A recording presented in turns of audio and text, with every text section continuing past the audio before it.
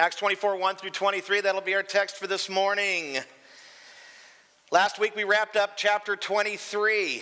We looked at how the Zealots and Sanhedrin put together a plot to kill the Apostle Paul, and how the Roman tribune Claudius Lysias rescued him from their plot by bringing him to Caesarea so that he would be safe, and more importantly, given an opportunity to testify before Governor Felix.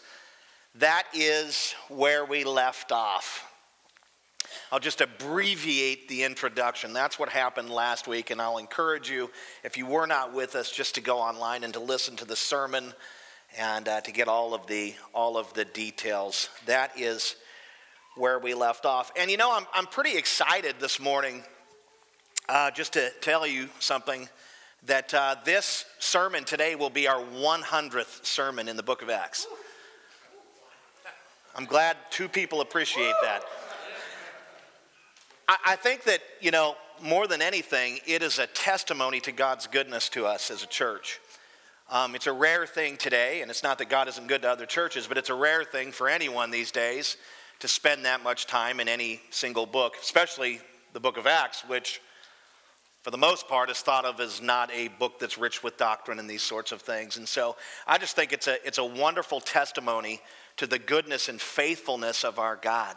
And I can tell you from personal experience, it's been a transformative study for me. It has helped to grow me and to make me more like Christ, which I'm not as much like Christ as I would like at this point, but it has been an amazing journey. This might be, because I've taught through Mark and a few other books, and I spent quite a bit of time in Mark, and I think I probably did about 80 sermons in that. So this is the longest series I've ever taught or been involved in. But I'd like just to really quickly just give the Lord a round of applause for his goodness to us, because I mean, he is worthy of our praise. He is worthy of our gratitude and thanks. And when he blesses his children in this way, by giving us the word this way, it's just extraordinary. So I'm certainly happy with Jesus for doing this and doing this for me and for you. Let's go ahead and pray, and then we'll begin at 24 verse 1, okay? Lord, I pray that you would send the Holy Spirit to move in power, that the Holy Spirit would take the preached word of God and apply it to each of our lives, making us more like Christ. Maybe there'd be someone in here who is not like Christ at all because they have yet to come to know him in a saving way. And I pray, Lord, that you would move in that kind of power, saving power, not just sanctifying power, but saving power. We devote and commit this time to you when we pray this in Jesus' name. Amen. Well, let's pick it up in verse 1, 24 verse 1. And I just thought about this when I was sitting back there. Man, we've got like 5 full chapters left until we're done with this book. I have no clue as to what we're going to do afterwards. So just know that the elders and I are clueless, but we're trusting the Lord that he's going to direct us. And please, Jesus, help us, because it's like, hey, what do we do? You know, I think we'll just close down after Acts. That's just it. You know, that's it. We're done after Acts, and we don't want to go any further. It's been great, and we don't want the guy who preaches all the time to mess it up any worse, so we'll just stop. But anyways, let's pick it up in verse 1. This is a really interesting text. What we're going to be looking at is Paul's third defense. He defended himself several times, the gospel, his ministry, and this is his third defense, and he gives it before Governor Felix. Remember, he's been brought up to Caesarea by Lysias, and so he's there. So let's look at verse 1. And after 5 days, the high priest Ananias came down with some elders and a spokesman, one Tertullus. They laid before the governor their case before Paul. Back in 2335, we read that Governor Felix was willing to listen to Paul's case. Remember, Paul had been drugged before the Sanhedrin for preaching the gospel, or really just preaching against the temple and the Jewish law and these sorts of things. Those were the allegations. He'd been in hot water, and at this point, he'd been brought all the way up to Caesarea to face Felix to give a defense. He's got all of these Jews that are opposed to him and want him killed, and so Back in 2335, after he was delivered to Felix, Felix was totally willing to listen to Paul's case, but not until his accusers arrived. Makes sense, right? You've got plaintiffs and you've got defendants. Our court system is sort of based on, or at least was started off of the idea of the Roman court system, their judicial system. And so you've got, the defendant, if you will, there, and they had to wait for the plaintiffs to come and make their case, or the accusers, if you will. And so they actually arrived 5 days later. So Paul was sort of in this limbo mode for 5 days, just waiting for these guys to come so he could argue his case.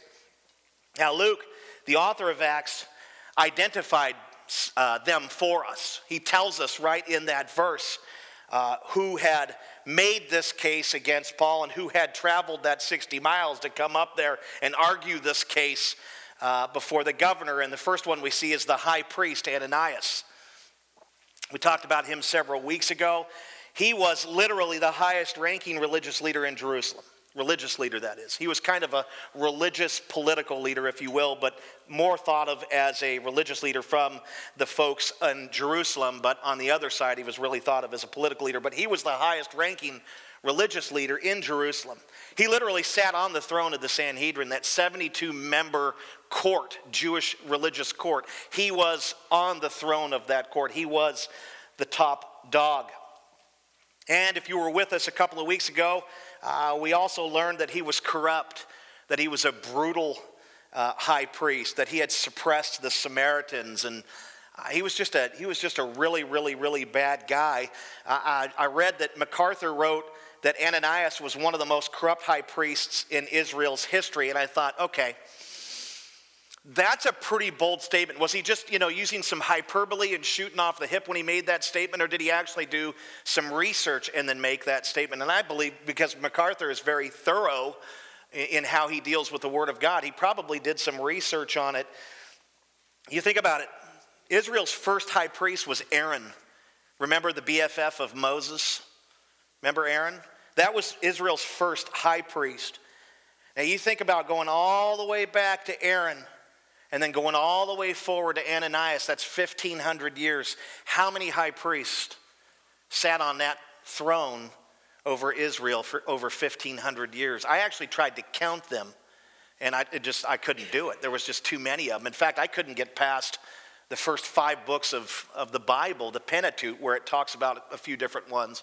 It was just unbelievable.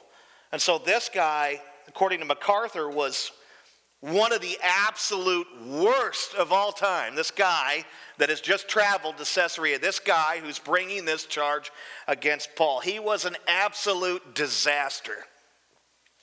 Now also keep in mind that Ananias was a Sadducee, which means that he was political.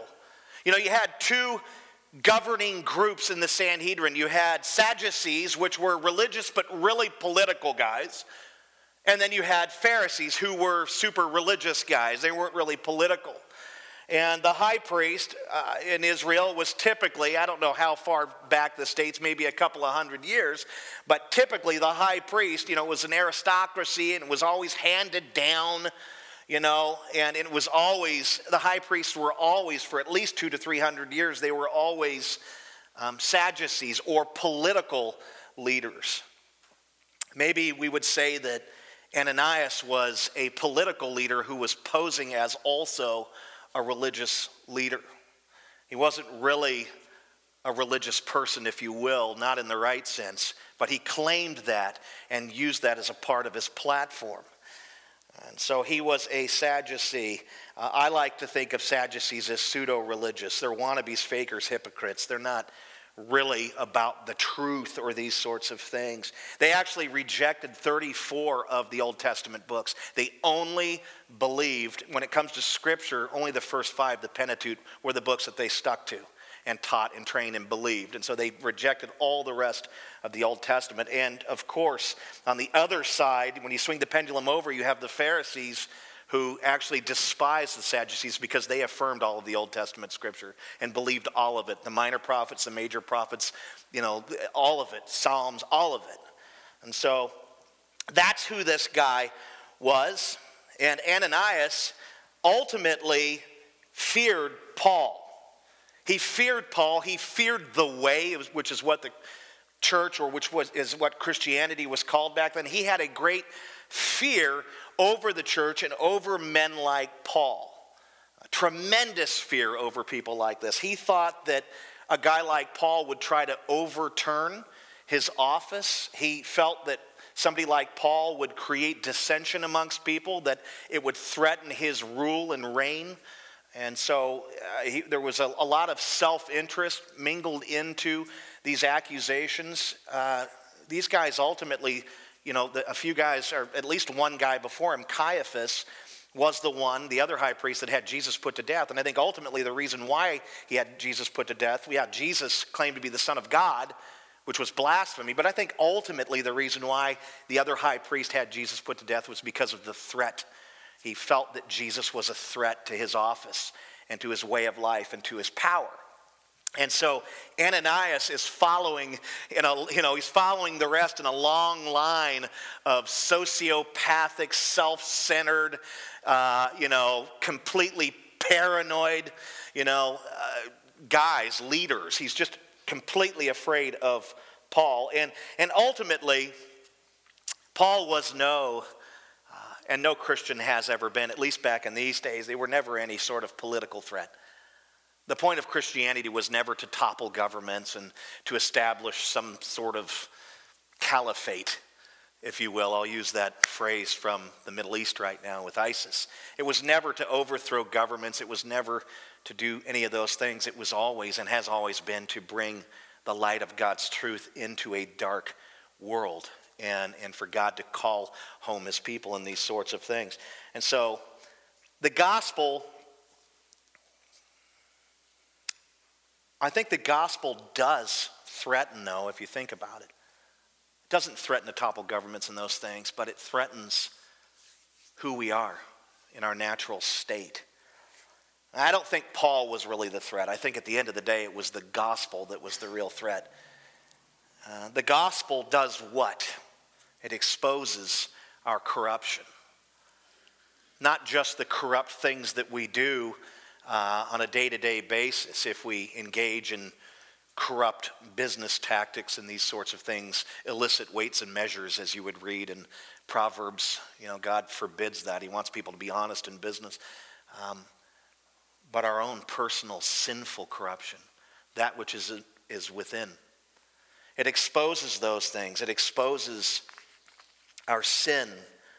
It shines light, right? The light of truth, the light of God upon our iniquities and transgressions. And the fact is, we don't like that. We don't like it. We don't like to have what's buried within us and what bubbles out on occasion. We don't like to have those things exposed. We don't like to have them identified the way that they truly are. And we're constantly justifying and rationalizing our sin and our behavior. And the fact is that Ananias did he fear his office? Yeah.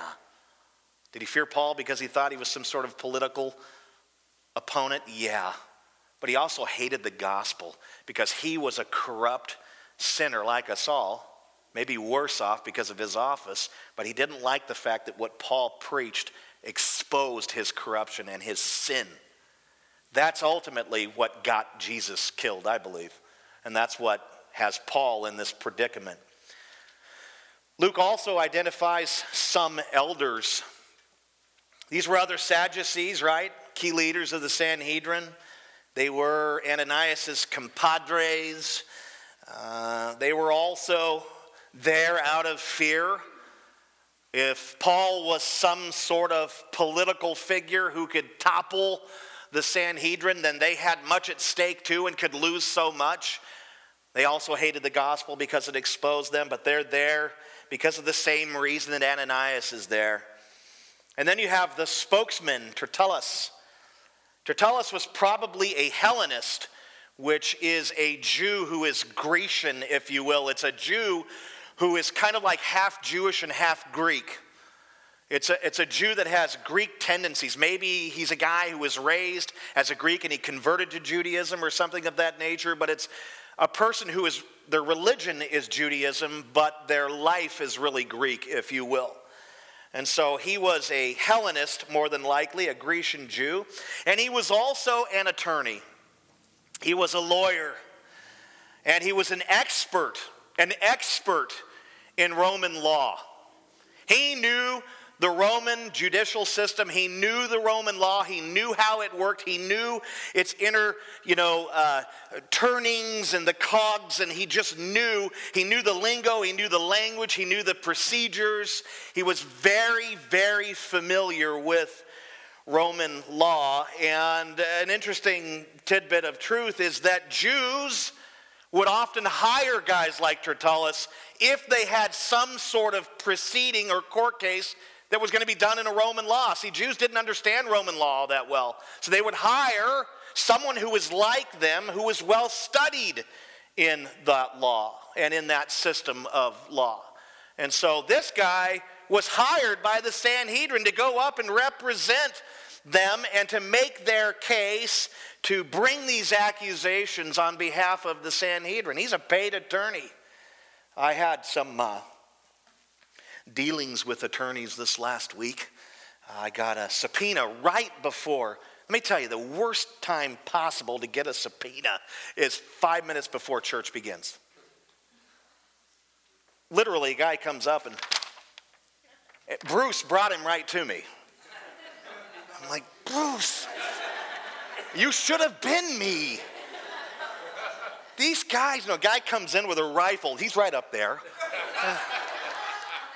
You're supposed to take a bullet, brother. And so this guy comes in and gives me this thing. And I'm like, oh, I didn't even know what it was about. I thought, what'd I do? And maybe my past is catching up to me. Who knows, right? There's some stuff I thought I got rid of, So I sat in court. I sat down in the hallway. I got a subpoena. I had to go witness for something. And I sat there all day on Tuesday. And attorneys are going around. And it's funny, they act all professional when they're in the courtroom, right? When they come out, they're like slapping each other. This guy's against this guy in the courtroom. When they come out, they're like going to get a beer. I mean, they're like in cahoots. But when they're away from the defense or whatever, they're like, I'm your best friend. I'm your guy. And then they get together after hours. It's really weird. So I was watching all this stuff play out. I had a deputy DA that I was dealing with, and it was just weird. And so I don't know about you guys, but I just get kind of awkward in courtrooms. I don't like courtrooms, and I don't like that whole scene. I don't like hospitals either. But it was a weird thing. So I was like, hey, I'm going to be studying something like this week. Maybe there's a parallel. And there really isn't. But Tertullus was a lawyer, okay? Now let's begin to analyze their case. Let's take a look at their case, all right? Look at verses 2 through 9. It says, and when he had been summoned, Tertullus began to accuse him, saying, since through you we enjoy much peace, and since by your foresight, most excellent Felix, reforms are being made for this nation. In every way and in everywhere we accept this with all gratitude. All right? But to detain you no further, I beg you in your kindness to hear us briefly. I don't want to waste your time. I'm going to get right to the point. For we have found this man, speaking of Paul, a plague, one who stirs up riots among all the Jews throughout the world and is a ringleader of the sect of the Nazarenes. He even tried to profane the temple, but we seized him. By examining him yourself, you will be able to find out from him about everything of which we accuse him. And then it says in verse 9, the Jews also joined in the charge, affirming that all these things were so. All right. Tertullus began by buttering up Felix. Boy, he slapped that butter on him pretty good, didn't he? He did. He says, since through you we enjoy much peace. Yeah, right. Come on. Since through you we enjoy much peace. Tell that to the people of Caesarea. Tell that to the people of Governor Felix's own community. Oh, when they protested his government and the corruption, he responded with barbarism. Felix was a corrupt and violent dictator. He was. Since through you we enjoy much peace. It's an oxymoron. Roman and peace are not synonymous. They don't go together, man. You don't think of, I think, when I want to have a peaceful evening, I think of the Roman Crusades. What? They conquered the whole region. They were they weren't barbarians in the typical sense. They were very, very technologically advanced in their warfare. Barbarians ran around like Conan in those cheesy 80 movies. I tell you, These guys had siege works. These guys were this was the most advanced empire in the world at the time and had been for, I'd say, up into the Renaissance. These guys were no joke, but they were very, very, very brutal. They were not about peace. And so this is insane that a Hellenistic Jew would say, since through you we enjoy much peace. It's not what's really cranking around in his mind. And he says, by your foresight, most excellent Felix, reforms are being made for this nation. This is laughable. History records no reforms made by Felix. I looked into it. You can't find anything from Josephus or Suetonius or any of the early historians that actually shows that Felix put forth reforms that benefited anything. Where's this guy coming up with this stuff? See, this is why you don't trust lawyers. They just come up with whatever they want. By your foresight, most excellent Felix, reforms are being made for this nation. This is laughable. There's nothing out there. The truth is, 2 years later, Emperor Nero removed and replaced Felix because of incompetence. Just 2 years after this hearing right here, after this court, 2 years later, he was pulled from his job because he really stunk at it. Excellence and Felix do not belong in the same sentence because there was nothing excellent about him. And I don't mean to sound like, gosh, you're so mean. You're so harsh, Phil. This is the truth. This guy was a baboon. And it says, in every way and everywhere he's speaking of the Jews, accept this with all gratitude. Tertullus asserts that Jews everywhere were thankful to Felix. We are so thankful for you that you are our overseer. What a crock! Right? There was nothing to be thankful for because nothing had been done. The Jews hated Rome, especially its leaders. The Romans were occupiers. They suppressed the Jews in every way. They taxed the Jews in every way, and the Jews really hated that. They exploited the Jews in every way conceivable. There was no gratitude from the Jews towards Felix or towards Romans, period. That's the truth. And Felix was not an idiot. He knows who he is, and he knows what he's about, and he knows what he represents. And how offensive it can be at times when people try to butter us up and they think that they know things about us, but they really don't. Kind of reminds me of my own dad. He doesn't try to butter me up. I rarely talk to the man. He's kind of got his own thing going. I got my thing going, and I haven't had a whole lot to do with him since junior high. And once in a while, and we hardly ever talk, and once in a while, he will contact me and say, I love you. Huh? You love me? That's how you love? Every 10 years you call and say you love me? That's a weird love.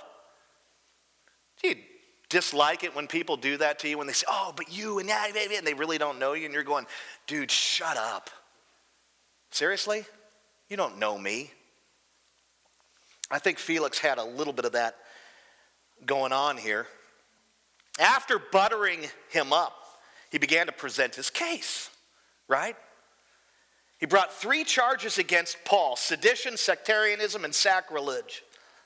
Right before making the charges, Tertullus called Paul something which shows how he and the rest of the members that are with him and the whole Sanhedrin and pretty much the Jewish nation felt about him. He called him a what? A plague. Now, I've been called a lot of things. Moron, idiot, other words that I can't say, they're expletive. But to call someone a plague, that's a new one. I'm going to actually maybe use that in the future, right? You're a plague, right? What do you mean? People don't even know what a plague is today, for crying out loud, right? Las plagas, right? They don't know what a plague is. He called him a plague. Plague is loimos in Greek, and it means pest. Have you ever called someone a pest? If you have small children, yes, you have. Pestering me. Come on.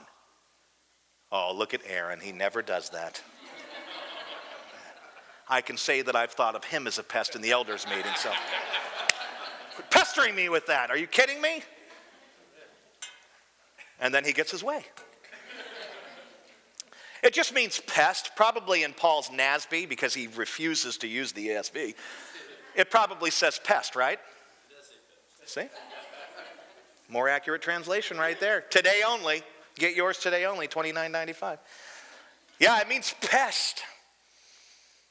To them, Paul was like a fly that keeps landing on your face, or a mosquito that keeps buzzing your ear in the middle of the night. Is that the most annoying thing? You're laying there and, oh, Jesus, this is the best. And you're like, right? And you don't get him. And then you turn the light on, and you're looking at the ceiling.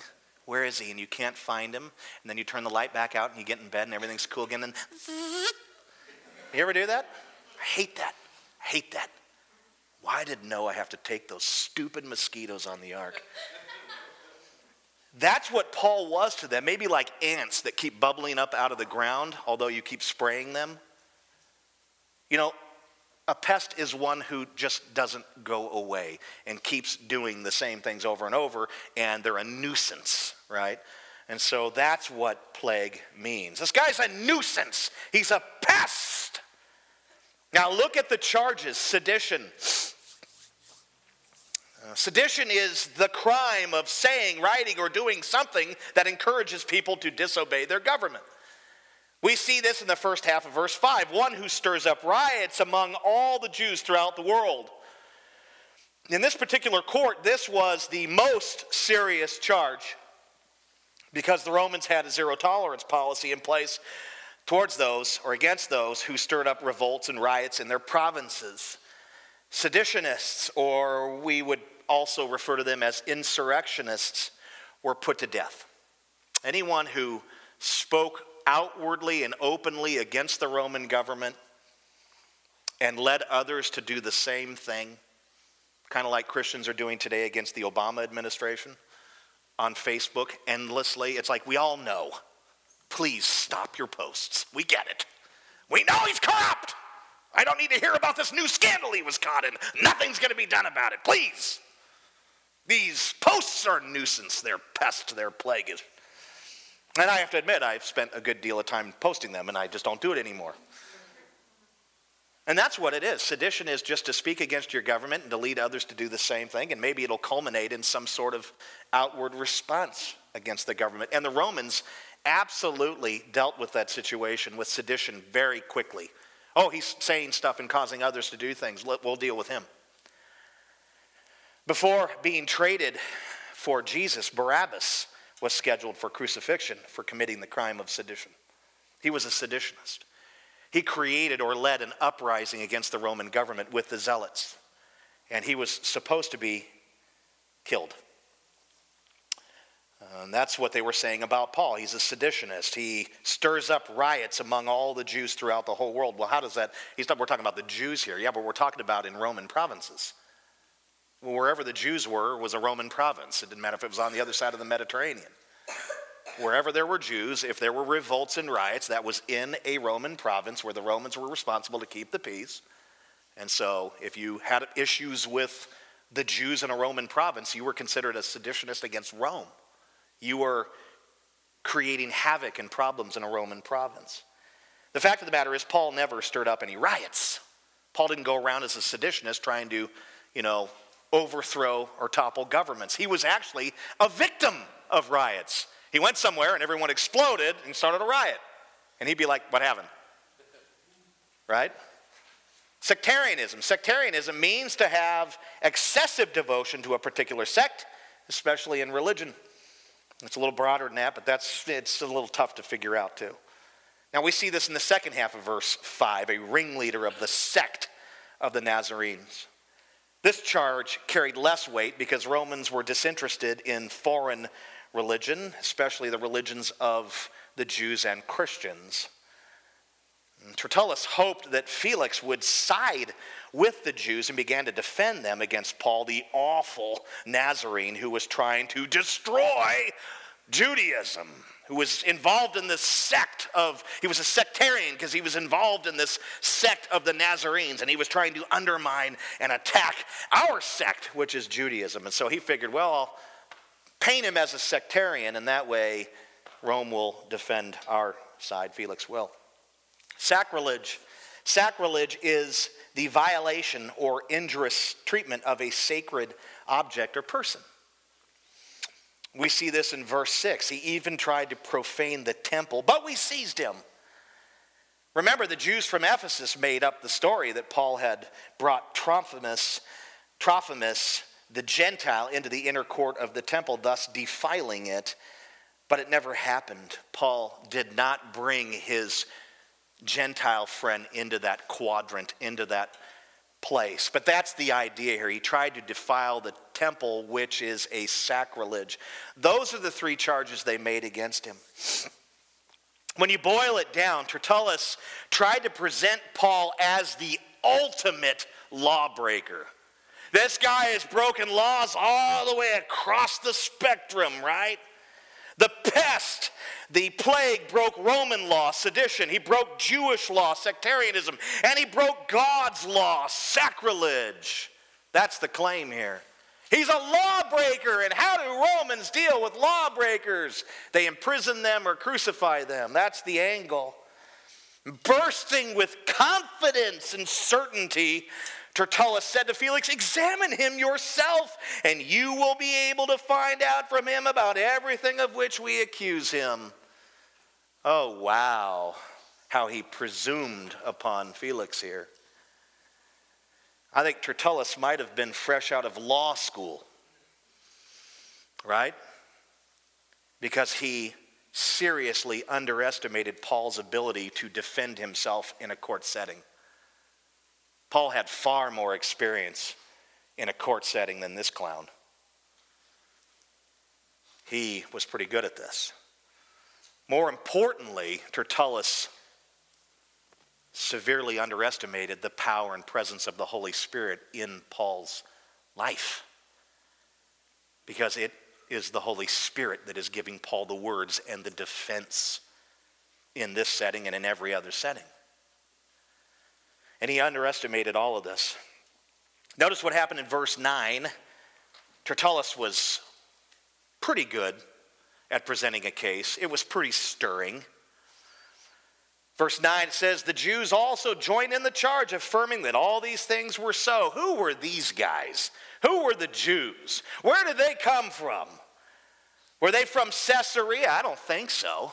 Maybe they just had Friday off and they decided all to go down to the courtroom and see what was going on.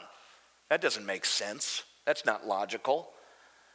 I think they were likely Jews who came down from Jerusalem with Ananias, the elders, and Tertullus. They may have been the 40-person zealot team that was trying to kill Paul in hopes that they might get an opportunity to kill Paul. I think that's who it was, the Jews. That's how they're referred to back in 23. We don't know. In any case, they began to affirm the charges Tertullus made. More witnesses, the better, right? Look at verse 10. And when the governor had nodded to him to speak, Paul replied, knowing that for many years you have been a judge over this nation, I cheerfully make my defense. So it was Paul's turn to speak, right? It was time for the defense to present their case, and we have to look at it there, and it's kind of interesting that the governor gave Paul the "it's your time to speak" nod. right? Like, okay, yeah, you're up. He gives him the nod. And Paul began with a little buttering of his own, if you will, just a little bit. Knowing that for many years you have been a judge over this nation, I cheerfully make my defense. Now, Paul's salutation, his introduction, if you will, was far less sappy and pretentious than that of Tertullus. Tertullus sought to flatter Felix. Paul sought to acknowledge Felix's experience and affirm his understanding of the land. Felix had served in Palestine for 5 years to this point, which meant that he had an astute knowledge of Jewish life, law, and culture. Because of this, Paul felt that he could receive a fair trial. He thought, okay, this guy has some experience. He knows how these things work in our culture. He has some knowledge. He knows what's going on to a degree. So Paul felt like, okay, maybe I can get a fair trial here because this guy is a little rather astute in these things. He knows what's going on. And that's why he said, because of this, because you have been over our land or whatever, you are the leader, I cheerfully make my defense. Paul felt like this guy was somewhat competent. So it's a little less buttering and a more truthful statement, really. I can make my case before you because you seem to know what's going on. That's what Paul said. Now let's look at how Paul responded to each of the charges against him, because this text is broken down that way. It's really phenomenal. He literally responded to sedition and to sectarianism and to sacrilege. He did. He addressed. Those are the charges made against him, and that's the defense he made. He spoke to each of those things, which I think is amazing, and it's the way that you would do this. Number one, Paul's response to the charge of sedition, verses 11 through 13. Again, creating riots, stirring up trouble against the Roman Empire, right? Paul says this in verse 11. You can verify that it is not more than 12 days since I went up to worship in Jerusalem. Paul begins by saying, I didn't even have time to start a riot. We're talking 12 days from the moment that I arrived in Jerusalem to now. Less than 2 weeks. I'm a riot starter? I just got there. That's what he says. And he says in 12, and they did not find me disputing with anyone or stirring up a crowd, either in the temple or in the synagogues or in the city. When these guys came upon me, I was standing there doing nothing. I was barely in town. I just got there. I was hanging out, worshiping God. Nobody with me, nobody around me. And these guys are trying to say I did all this stuff. He says, neither can they prove to you what they now bring against me. Paul is being honest. How could Paul be guilty of sedition when he'd only been in town for 12 days, or 11 days actually, maybe 10 days if you think about it, because he had to travel to Caesarea. And then when he was found by these accusers, he was minding his own business. That's the truth. That's what we read in the text. How could I be guilty of sedition when that's actually what I wasn't doing any seditious act? That's what Paul says. So he responded to the claim of sedition easily. Number two, Paul's response to the charge of sectarianism, verses 14 through 17. But this I confess to you, that according to the way which they call a sect, I worship the God of our fathers, believing everything laid down by the law and written in the prophets, having a hope in God, which these men themselves accept, that there will be a resurrection of both the just and the unjust. You know what he just said here? He said, they say that I'm a part of a sect, but I believe exactly what they believe. How can I be a part of some illicit, crazy, weirdo sect? How can I be a sectarian when I actually believe in the same doctrines that they believe in? That's what he's saying. And if you think about it, it's okay to say this. Why? Because Jesus is the fulfillment of Judaism, of the law, if you will. And so believing in Jesus, there is a close alignment between us as Christians and Jewish people. We're part of the same group in a way. There is a little bit of a dividing line. I'd say a big dividing line. Paul would say a huge dividing line, and that's Jesus. They do not accept Jesus as their Messiah. We do. He's their Messiah, and he's the Messiah to all Gentiles people. And so Paul is saying, you're calling me a sectarian, but we have the same doctrine. We're part of the same religion, if you will, in a way. having a hope in God, which these men accept, the resurrection of both the just and the unjust. And he says, so I always take pains to have a clear conscience toward both God and man. What he's saying here is that, again, he said this back in the last chapter, my conscience is clear before God. Being a Nazarene has not put me in some sort of a guilt mode. I'm following Jesus and I don't have guilt because Jesus is the Messiah. And then he says, now after several years, okay, he was out doing his mission, his third mission trip, I came to bring alms to my nation and to present offerings. Remember why he came to Jerusalem? Part of the reason was to deliver the offering that he had collected at all of the Gentile churches that he had planted. This offering was for the benefit of the church in Jerusalem, but also for the benefit of the nation of Israel. Because the church is to benefit its surrounding people and its nation and countries and places. The church brings the truth and brings compassion and love and provision in these things to a broken, shattered world. When Paul brought that offering to the church at Jerusalem, he was also bringing it for his own people, those who had yet to come to know Jesus or who would never know Jesus. And he says, how can I be guilty of sectarianism when we believe some of the same doctrines? And I actually came to try to be a blessing to my own people, to these guys who are making this case. That's what he says. Therefore, the charge of sectarianism doesn't stand. And then third, Paul's response to the charge of sacrilege, verses 18 to 20. While I was doing this, right, bringing the offering and these sorts of things, they found me purified in the temple. Okay.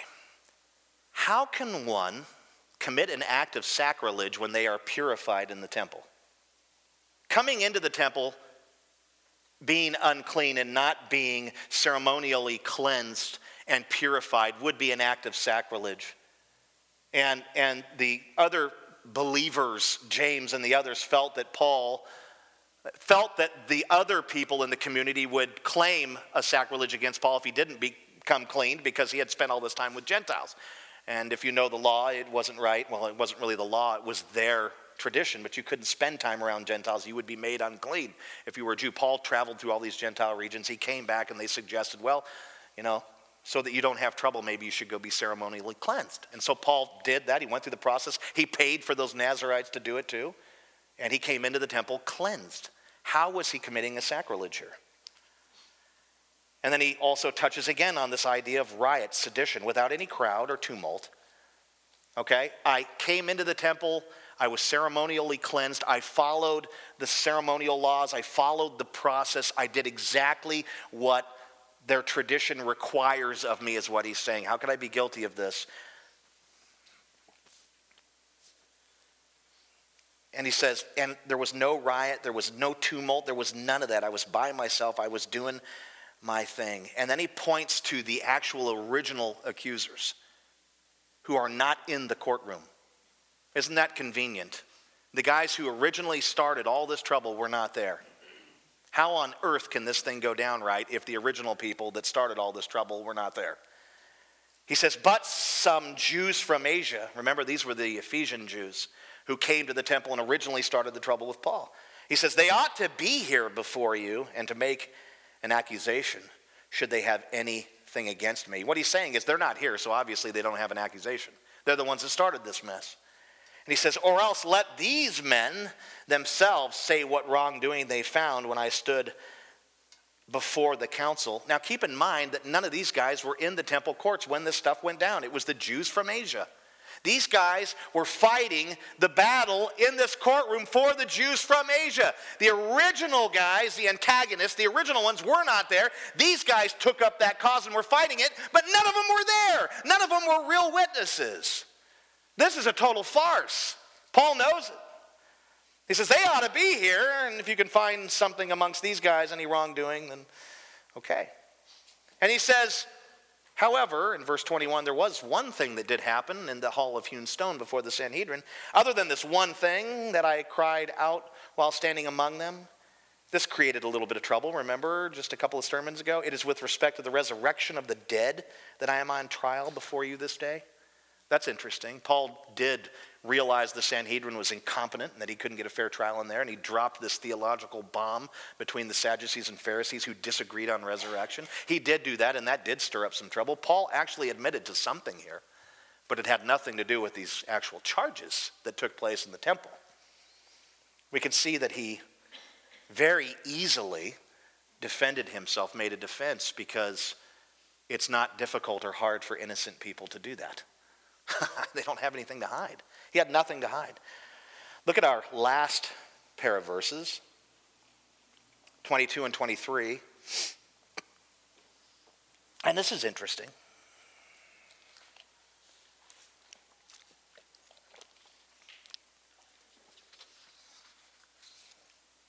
But Felix, having a rather accurate knowledge of the way, put them off, saying, when Lysias the tribune comes down, I will decide your case. 23, then he gave orders to the centurion that he should be kept in custody, but have some liberty, and that none of his friends should be prevented from attending to his needs. Felix was familiar with the Christian faith. He was familiar. He had a fairly accurate knowledge of the way.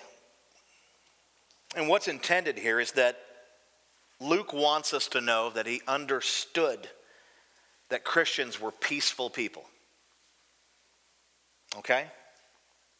Luke wants us to know that Felix was aware of the hyperbole and flat-out lies of Tertullus.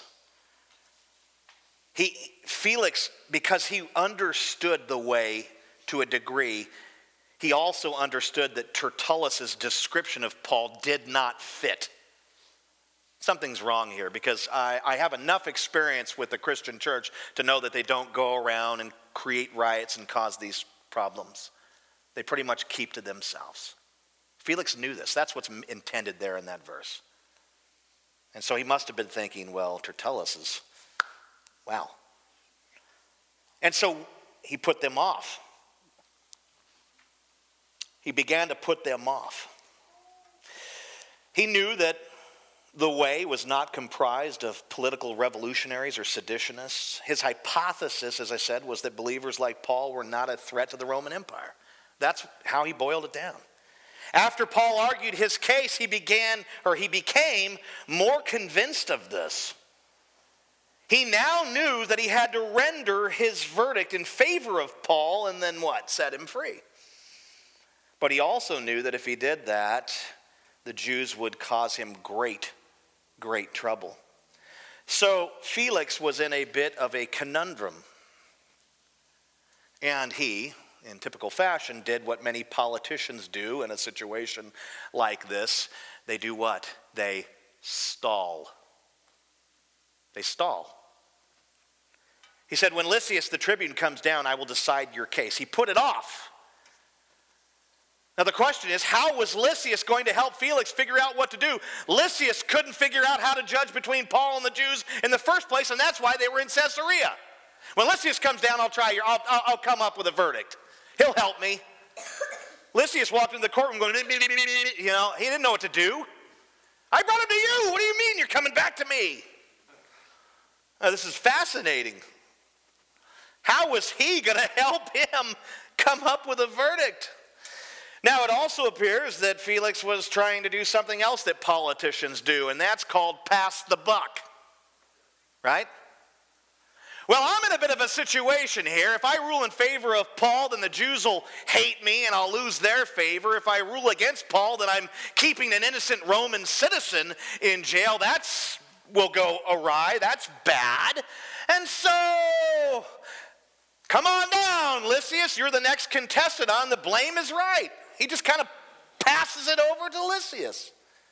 He kicks the case back to Lysias is what he's trying to do here. Well, I don't want to make a decision because that'll be bad for me. I'll let him do it. Lysias can fall on the sword. It's his problem to begin with. That's what he was trying to do here, and it's pretty pathetic. I think it's cowardly.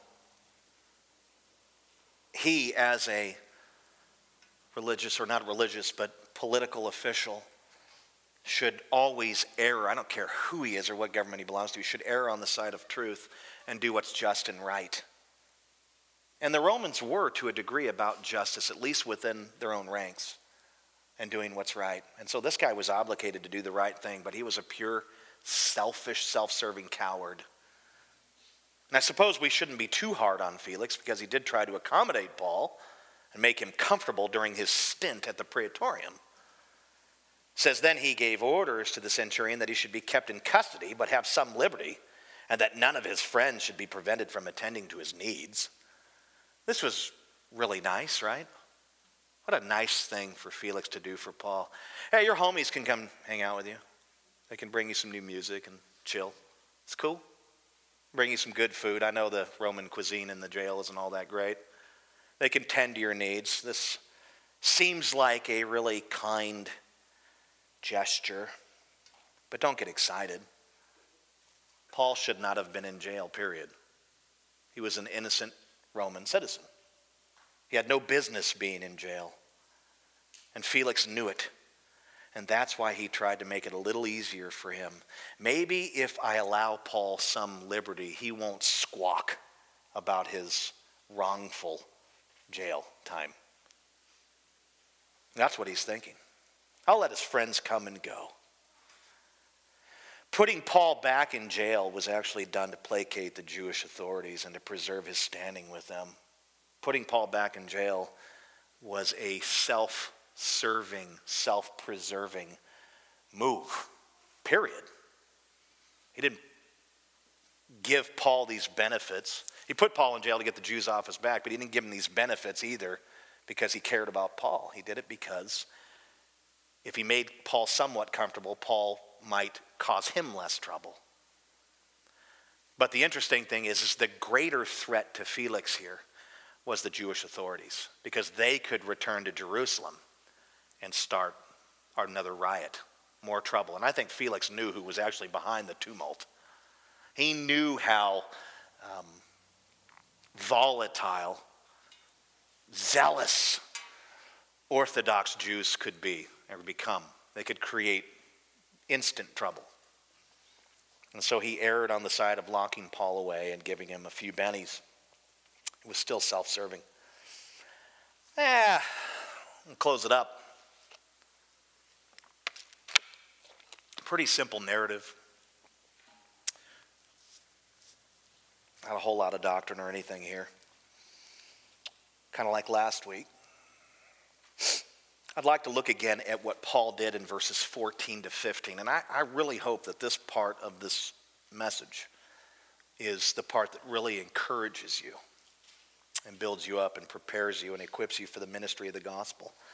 I'm going to look back at what he did in verses 14 to 15. We had already saw how he experienced accusations and mistreatment, injustice, these sorts of things. The Jews tried to assassinate his character. They tried to assassinate him prior to that, but then they tried to assassinate his character. They ridiculed his religion. They slandered his piety, right? They did these things in the courtroom. That's what Tertullus did on behalf of the Jewish elite. They did these things, this stuff, tried to assassinate his character and these sorts of things, attacked his religion, what have you. They did all of this in front of the highest political official in the land, Governor Felix. This was a diabolical attempt to permanently damage Paul. It's terrible. The things that they've said, they were hoping would get him the death penalty. Keep that in mind. And yet, Paul responded in a way that God would want us to respond during difficult situations. He responded the way that God would want all of us to respond in the midst of a situation like this or some other scenario that's difficult or trying or hard. And I think that's what's so fascinating about Paul. All the time we see this. Look at it again with me, verses 14 to 15. But this I confess to you, that according to the way of Jesus, right? The gospel, the church, which they call a sect, I worship the God of our fathers, believing everything laid down by the law and written in the prophets, having a hope in God, which these men themselves accept, that there will be a resurrection of both the just and the unjust. Okay, we know that Paul defended himself here against the idea of him being a sectarian. But he did something so much greater than that right there in those verses. What did he do? He preached the truth. That's what he did. He preached the truth. And this is something that Paul did over and over and over in the midst of these terrible situations. I don't think that Paul looked at his situations the way we do. And I know for a fact he didn't respond to them the way we do either. When persecution, injustice, and suffering, whatever type, come our way, we usually see persecution, injustice, and suffering.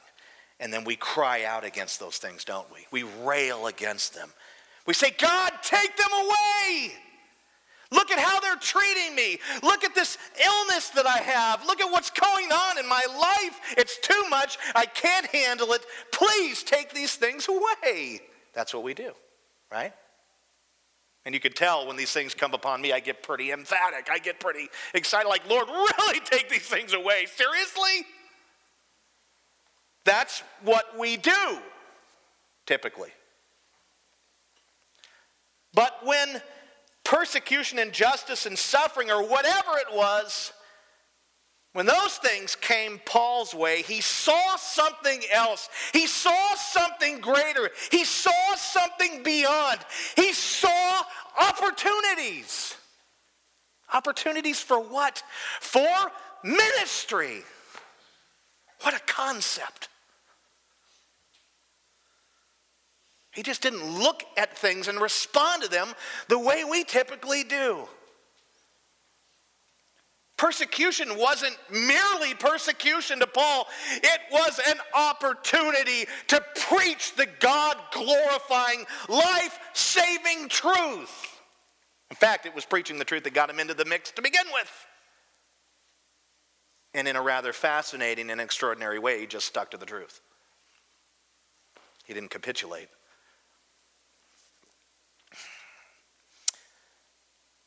The things that he experienced that came his way, the thorn in the flesh, a personal struggle, the external elements that came against him, all the forces of hell,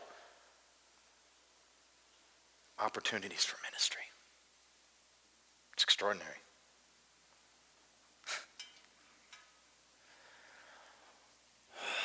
This is what he did in Felix's courtroom, isn't it? And this is what he did at the Hall of Hewn Stone and at the synagogues and at the Areopagus and everywhere else he went. That is what is characteristic of Paul. Trouble came, ministry opportunity. People hate me, ministry opportunity. People revile me, ministry opportunity. Struggle in the flesh, ministry opportunity. What would happen if we began to respond to our situations the way Paul responded to his? What kind of impact would it have on our community? I'll tell you what kind of impact it would have. The same kind of impact Paul had on the communities he visited.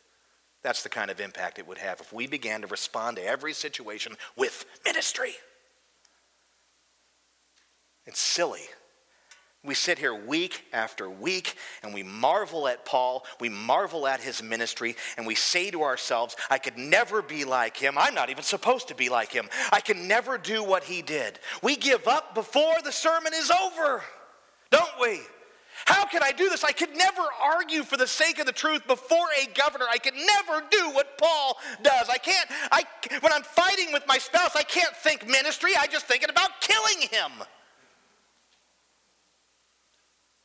Or her. I can't do it, Pastor Phil, so quit telling me.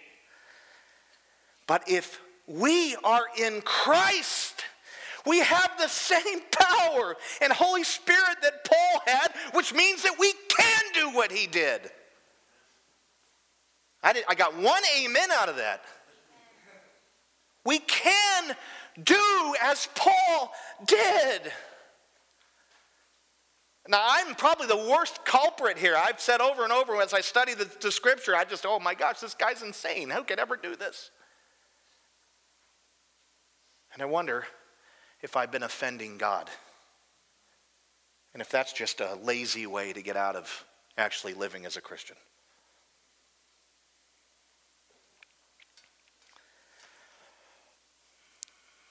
We can begin to respond to situations the way Paul did with ministry.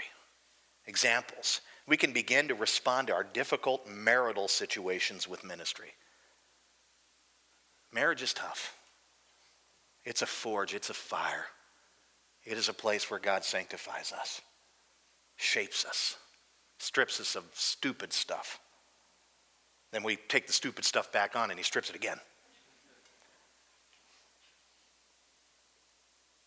We can begin to respond to those difficult marital situations, those circumstances, or whatever those things are that are playing out, those challenges, those hardships, those marital things with ministry. And what would that look like? It would look like preaching the gospel to yourself and to your spouse. It would look like stop arguing. It would look like forgive one another. It would look like make sacrifices. It would look like husbands, lay down your lives for your wives, and wives submit to your husbands. Make ministry together, not war. That's what it would look like. Instead of this, make ministry. Preach the gospel to each other. Love each other. Forgive each other. That's Christian ministry. We've been given a ministry of reconciliation, it says in Scripture. But you've got to be quick. You've got to realize, oh, we're going down a bad path here. It's time to do ministry. Gospel-saturated, soaked ministry. It's not time to act like the world. I just did that for an hour. It's time to shed that, get rid of that, and it's time for ministry. My wife needs ministry. My children need ministry. I need ministry, right? Amen. We can begin to respond to our difficult relational situations with ministry, our friends, our loved ones. Preach the gospel to yourself again. Preach the gospel to your relatives. Preach the gospel to your friends. Apologize to them. Forgive them. Exhort and admonish them. Rebuke them if that's what they need. Humbly serve them. Ministry, ministry, ministry, ministry. Relationships don't have to be toxic. They are toxic typically at times, but we don't have to allow them to remain toxic. Ministry gets rid of the toxins. The gospel kills the toxins. It purifies. We can begin to respond to our difficult work situations with ministry.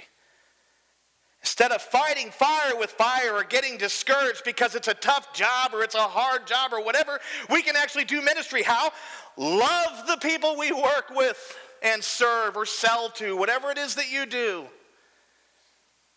Share the gospel with them. Humble yourself and consider them better than you. Serve them for Jesus. Ministry, right? We go to our jobs. It's a nightmare. I hate it. I can't stand it. Ministry is the last thing on our mind. If Paul was in your shoes, ministry would be the first thing on his mind. He's not going. Paul didn't go to a job for the sake of just earning a buck. He went because he went as a representative and ambassador of Christ. John Calvin talked about this. Work is sacred.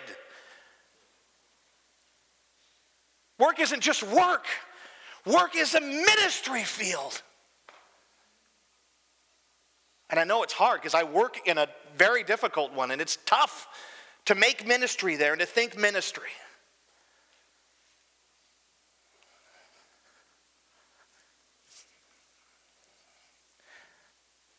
I want you to be encouraged. I want you to recalibrate, to reframe the way that you think about life and living and work and relationships and marriage.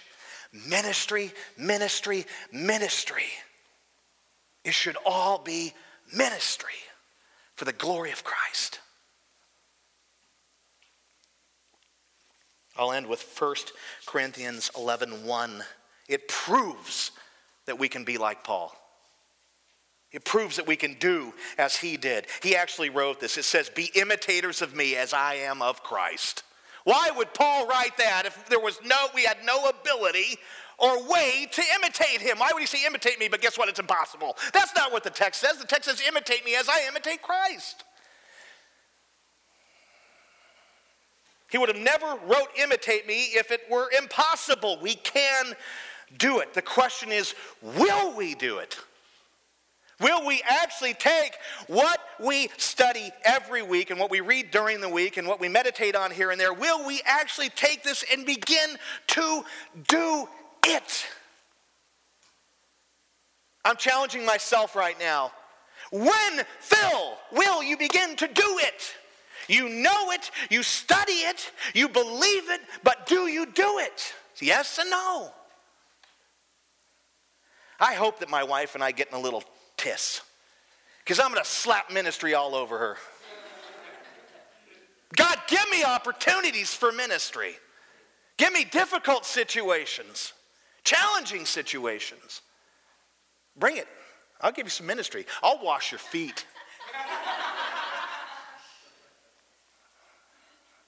I'll do it.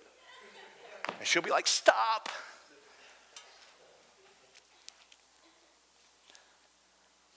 The question is, will we imitate Paul this week? More importantly, will we imitate Christ this week? Paul was following his example. Jesus is the one we follow. He's the one we imitate. Church, let's follow the examples of Paul and Jesus and do ministry this week. Take the gospel and go. Be ready to respond to every situation with ministry and prepare to see the hand and work of God like never before. If we really thought this way, captured our thoughts and recalibrated ourselves and began to focus on ministry in these situations, the good, the bad, and the ugly, I can't even imagine the kind of work that the Lord would do in this community. We would see similar things that we see playing out in the cities that Paul went to because of his ministry focus.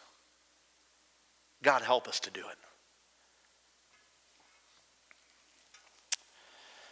Father, thank you for this time of study and reflection. God, I pray that you would help us to be ministers. Anyone who is in Christ is a minister. They are to minister the gospel everywhere they go. God, help us to recognize that all situations have been ordained for a specific purpose for the church, and that is ministry.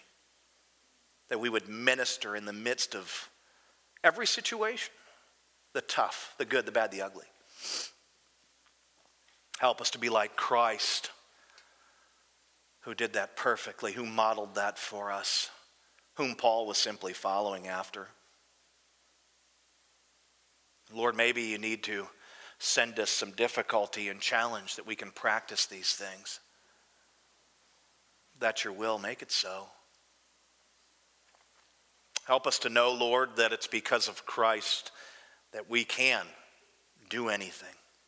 It's because of the Holy Spirit that we have the ability to live out the Scripture, to read the Scripture, understand the Scripture, to apply the Scripture, to live out the Scripture. May we celebrate this time, Lord, helping us to understand what we're called to do. May we celebrate communion, reflecting on the finished work of Jesus, his broken body and spilt blood for us. Not only has he saved those who believe in him, but he has equipped us for ministry. May we make the most of every situation, for the days are evil. May we celebrate during this time. May we be refreshed and nourished by the elements that represent the broken body and spilt blood of our Savior. We pray this in Jesus' name, amen.